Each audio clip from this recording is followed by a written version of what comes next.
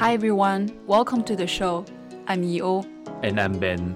Today we are discussing about Taiwan offshore wind with Maya Malik. Yes, Maya is the co-founder of KimaEnergy. Before that, she has developed wind projects in Taiwan and Vietnam with Copenhagen offshore partners and Orsted. We will discuss about Taiwan offshore wind and especially about Round 3 tender, the impact of the disruption in the supply chain and development of CPPA offtake. On with the show. Hi Maya, welcome to the show. Could you talk about your experience developing offshore wind and how you came to create KimaEnergy in January of this year? How's your experience so far? Yeah, sure. Well, I spent 20 years now in energy and 11 of those in offshore wind. Initially, I worked for Shell on petrochemical projects in Australia, then the Netherlands and Singapore. And then I did my MBA and decided to work for Dong Energy, which is now Orsted out of the UK. So there I had a number of senior commercial, technical and operations management roles, overseeing offshore wind assets in the UK, Germany and Denmark. And I was also part of the team that started to look at the strategy for entering the first new markets outside of Europe, which would be the US and Taiwan. Then in 2017, that was a big year for me. I left Orsted and I went to work for Copenhagen Infrastructure Partners and Copenhagen Offshore Partners. I moved to Taiwan and started working from very early stage development phase in new markets. In Taiwan, I was leading government bid applications and we were quite successful. We won 900 megawatts together with our partners and led the task force to secure our project rights, PPAs, and manage our project financing processes for our first project. Then I went on to work in other new markets in Asia and I saw huge potential. So that became my area of love and focus. So I led our market entry, established our team, and managed the development of our pipeline there. This year, I decided to establish my own company, KimaEnergy, together with my business partner, Kimberly Kwan. At Kima, we essentially provide development management and strategic advisory services to developers and investors. Our niche is in offshore wind, and we focus on the APAC region. I also work as an advisor to World Bank's offshore wind development program on the side. So essentially, we're there to help the developers and investors navigate the markets, pick good sites, design partnership structures, and set up clear plans for market entry. And in some cases, we also help them to support their plans. Like in Taiwan, we've advised on bidding of Round 3 projects. So we've worked on all markets now in APAC, except for China. That's really good. Today I'm quite excited to talk about Taiwan offshore wind market, which is beside China one of the biggest offshore wind market in Asia. Could you give us an overview of the Taiwan wind resources and the role of offshore wind in the country energy mix? Yeah, sure. Taiwan has some high-level targets. They want to achieve net zero by 2050, and they're saying they need 60 to 70% renewables by 2050. At the moment, they're on about 10 gigawatts of renewables. Most of that is solar, around 10% on wind, mostly onshore, and some hydro as well. They're essentially reaching the point that because it's quite a dense population with a very mountainous landscape, there'll just be some natural limitations on how far they can take onshore wind and solar. On the flip side, they have lots of coastline and access to some great wind resources along the Taiwan Strait. It has become just for them a really good natural solution that and can be the key thing that helps them to drive their transition and energy independence. 21 gigawatts by 2035 is what they're aiming towards. And 6 gigawatts of those already awarded, 3 gigawatts being tendered now, and then the rest is planned in the future. Yeah, definitely a promising market. Could you talk more about the main actor in this market? For example, who are the main developers, OEMs, off-takers, and regulators? Sure. I'll start first with the developers that have been awarded projects for a while and already doing stuff. You have Taipower, which is the state-owned grid operator. Then international players like Orsted and Copenhagen Infrastructure Partners, who partnered with local state-owned company China Steel. Then Northland Power, WPD, now Skyborn Renewable in a partnership with Total. Then Korea Swanco, which used to be a local developer but is now owned by Stone Peak, as well as Jura, one Japanese company there. Then you have a number who are developing projects but haven't yet been awarded a project. Then a number of local players in partnerships with internationals. And when it comes to OEMs, you have the two big ones are here. So Siemens, Gamesa, investors, and perhaps with Siemens sort of being here a bit longer and having a bigger share of the market. GE are not yet here. So it's just those two. When it comes to the off-takers, because the grid here is not liberalized, so you have mainly one grid off-taker, Thai Power. With latest regulations allowing for corporate PPAs, there's been a lot of interest to look for corporate off-takers. But so far, just sort of one company signing PPAs or commitments to enter PPAs with developers, and that's TSMC. That's interesting on the corporate PPA, and we'll come back to that. Before we jump in the third round of offshore wind tender, could you give us an overview of the previous two rounds in Taiwan and tell us a bit more about specific projects that have already achieved COD and some of them are about to achieve COD? Yeah, sure. Round one, which is demo and small scale projects, less than 300 megawatts, and was mainly awarded to local developers via a selection process. And that got some projects off the ground and they were good, but they then find a lot of holes in the framework. They were all delayed and some didn't happen at all. And this government designing the next process, which was very much focused on attracting more international experienced developers to Taiwan.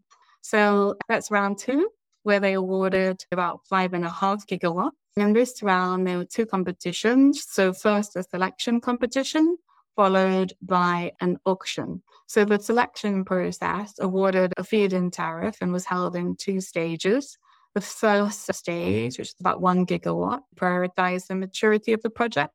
So you wouldn't have to implement any local content, but you were only eligible to enter if you could meet a very tight deadline. And that's just to get the industry going. Then you had a second stage, which would be about the next 3 gigawatts, prioritize local content. There was a staged implementation across a number of years with more and more local content added the later you were connected to grid. That was followed by a price auction process for another 1.5 gigawatts, where there was no local content requirement and you just had to bid on price, so prioritizing cost. To pre-qualify, you had to get an approved EIA and grid connection. And the first person to get their EIA would get exclusivity to bid for that site. On top of that, there was a cap for developers to make sure that there was a spread of winners. If you got capped out of the first competition, the selection competition, you could still enter the auction competition. And actually, everyone who entered the auction competition came out of the pot of people who were either capped out or didn't win in the selection process.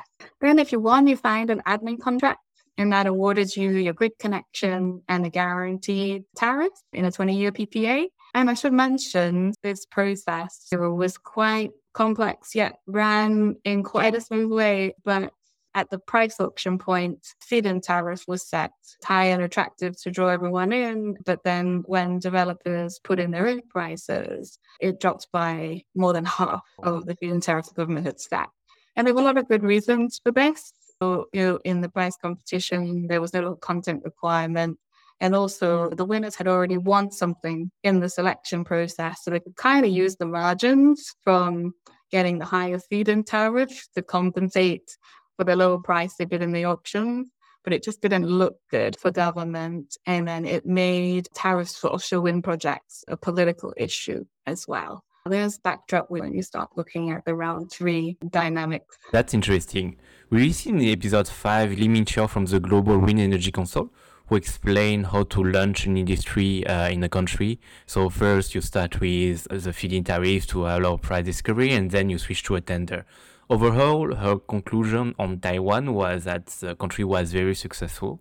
5 gigawatt awarded in round 2 is quite impressive, and hopefully for round 3 we will be successful. Now I just want to focus on round 3. So round 3 will be tendered by phases, and the tenders for the first phase has already been submitted.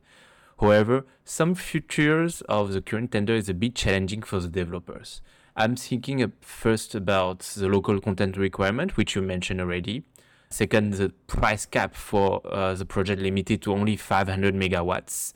And third, the overall inflationary pressures. And all of that puts a lot of constraint on the developers. We've seen the CEO of Orsted published on LinkedIn that Orsted is not going to participate to this round 3 tender because of these challenges. So it would be interesting if you could provide some details on what are these challenges and what type of strategy developers are implementing to overcome them. Yeah, sure. In context of previous competitions, I feel like some quite high bars were put around this auction. They basically took all the local content that was included in the maximum requirements of the previous selection process and increased those and made that a kind of requirement. So you had to meet them. There was some flexibility around it, but essentially you would have to deliver at least what was set from the previous auction and more as a minimum. That's a starting point. Then you had the price submitted from the previous auction also being implemented as the cap for this next round 3 competition. On top of that, although it was a couple of years after the previous competition, there's been no real time for the supply chain to mature, gain efficiencies, and really be confident in also lowering their costs to pass those on. You're still paying the price for forced early local content. So essentially, the price cap that was set is not deliverable. You cannot build it with those other requirements for that price. Bearing in mind also, because there is a limit on capacity, you were limited in what you could do in terms of scale as well, which is another thing developers normally can play with to reduce their price per megawatt hour.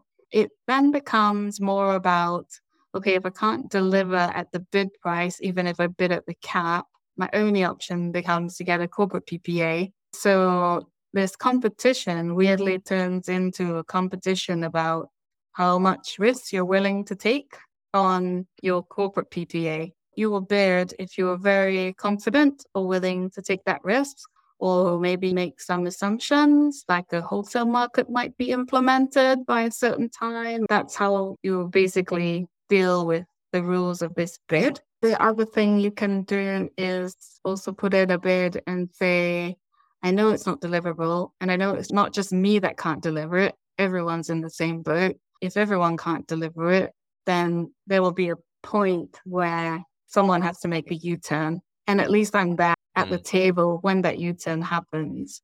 But that's pretty risky move to make for especially a big international company. Oh, that's interesting. Recently, we received Chris Starling from the Lento Group, and he presented the conclusion of the renewable energy tenders in the Philippines. And it seems to me that the dynamics in the Philippines might be quite similar to the dynamics in round 3.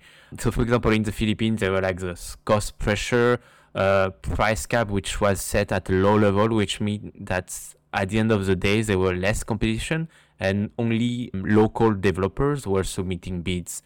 The trend of decreasing levelized cost of electricity seems to have reversed recently, with over the past year renewable energy becoming a bit more expensive due to supply chain issues. And it's really on this question I want to focus now with you.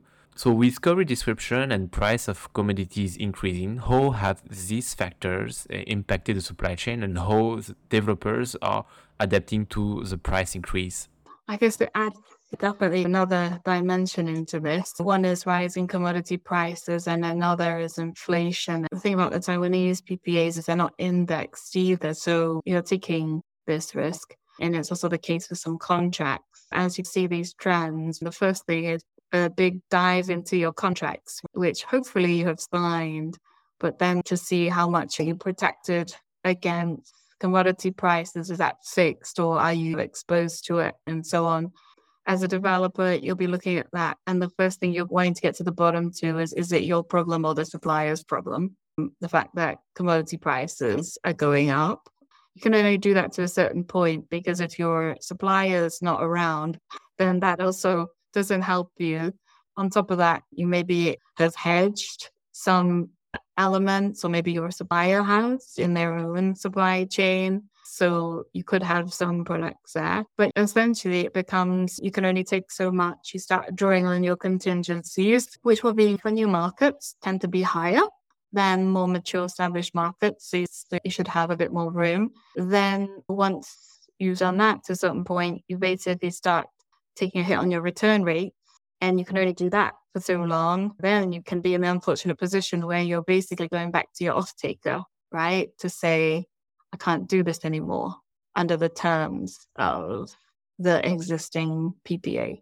The best protection, I guess, if you're a developer, is basically to have contracts and products that protect you. Understood. And you mentioned about the PPA. I think it's a good transition just to speak about the offtake. I think on the offtake side, there are a couple of interesting questions regarding Taiwan offshore wind. The first being on, as you mentioned, previously the only option available was a Thai power offtake, a government-owned utility offtake. But now there is the CPPA in this round, and you mentioned that TSMC was involved. And could you talk about how the developer are looking at the two options and how they are strategizing around these different type of take? Yeah, so I think a Thai power PPA would always be preferred, and it's been proven to be bankable. And what's standing behind that is the government of Taiwan. So there's kind of comfort in that revenue stream.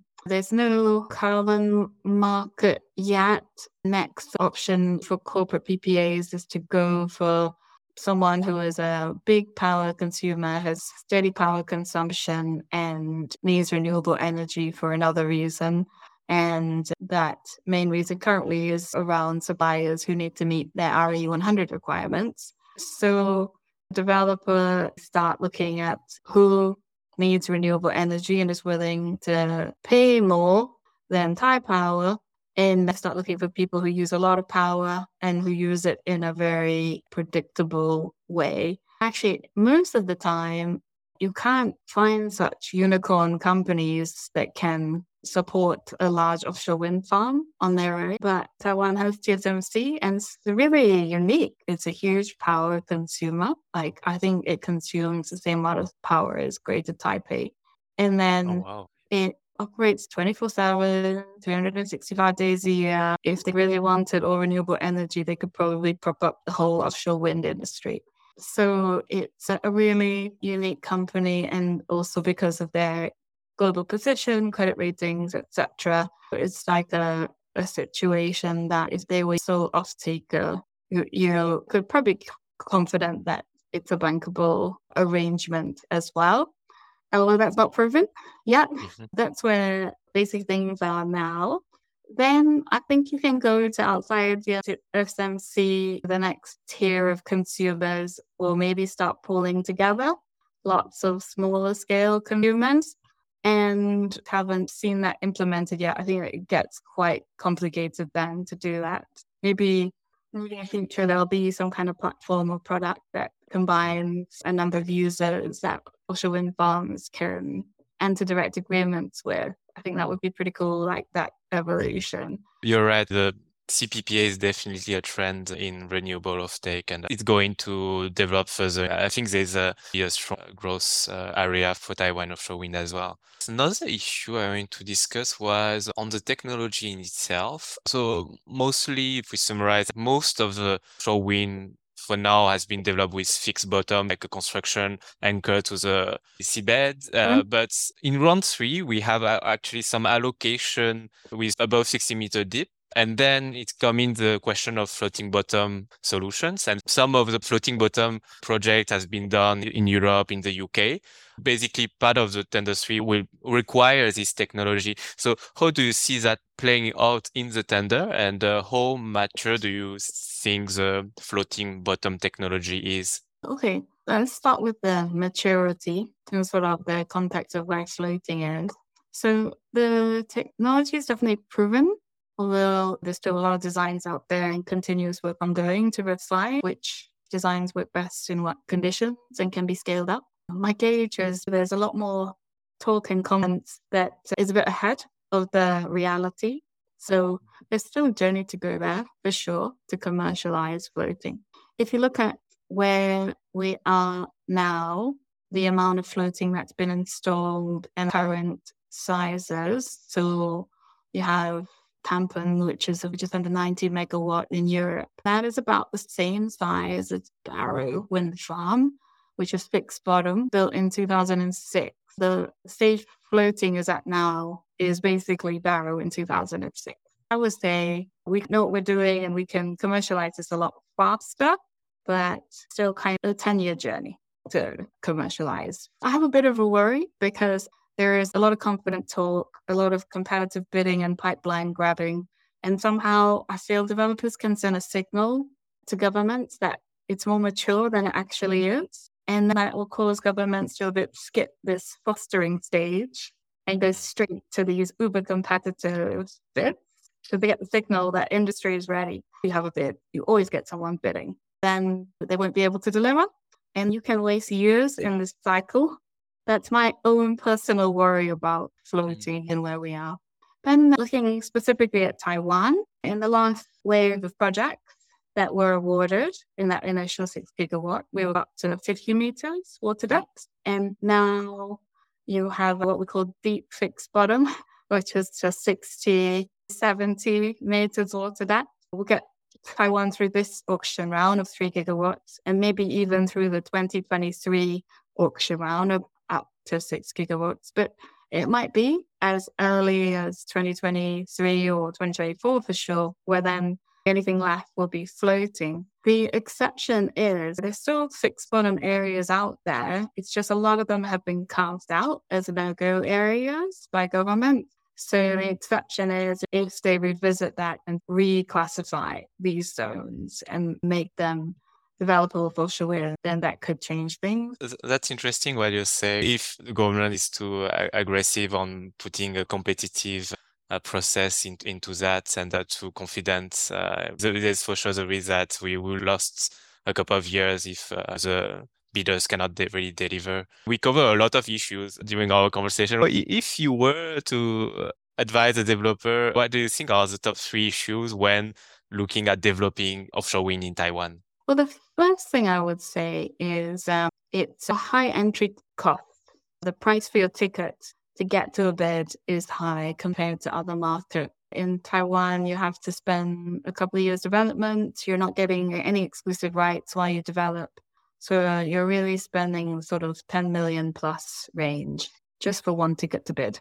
So you've got to stomach that and be okay with that before you even start. The next thing is to understand this current gap in the route to market because conditions and the low price cap, you're basically relying on corporate PPA. Maybe you're hanging out and waiting for government to U-turn, but you just have to be okay that that's a condition that the market is at before you start. In Taiwan, the pros of it is development here moves very fast, especially when government supports or concludes on decisions needed quite fast. Compared to other markets in APAC, it's a good place to be. It's just also proven and demonstrated and established. The third one would be the local content trend. It's one of those pendulums that has to swing a few times before it finally lands somewhere that works and is sustainable.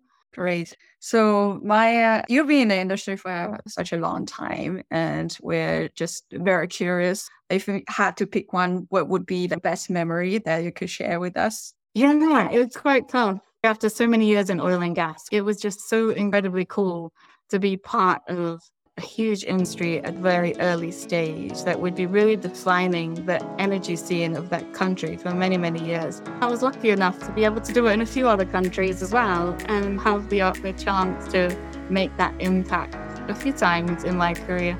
I feel that big motivator is this chance you have to be part of something so big and make a difference to your country. It was really cool. Definitely. Thank you so much for being on the show, Maya. Thank you. I really enjoyed it.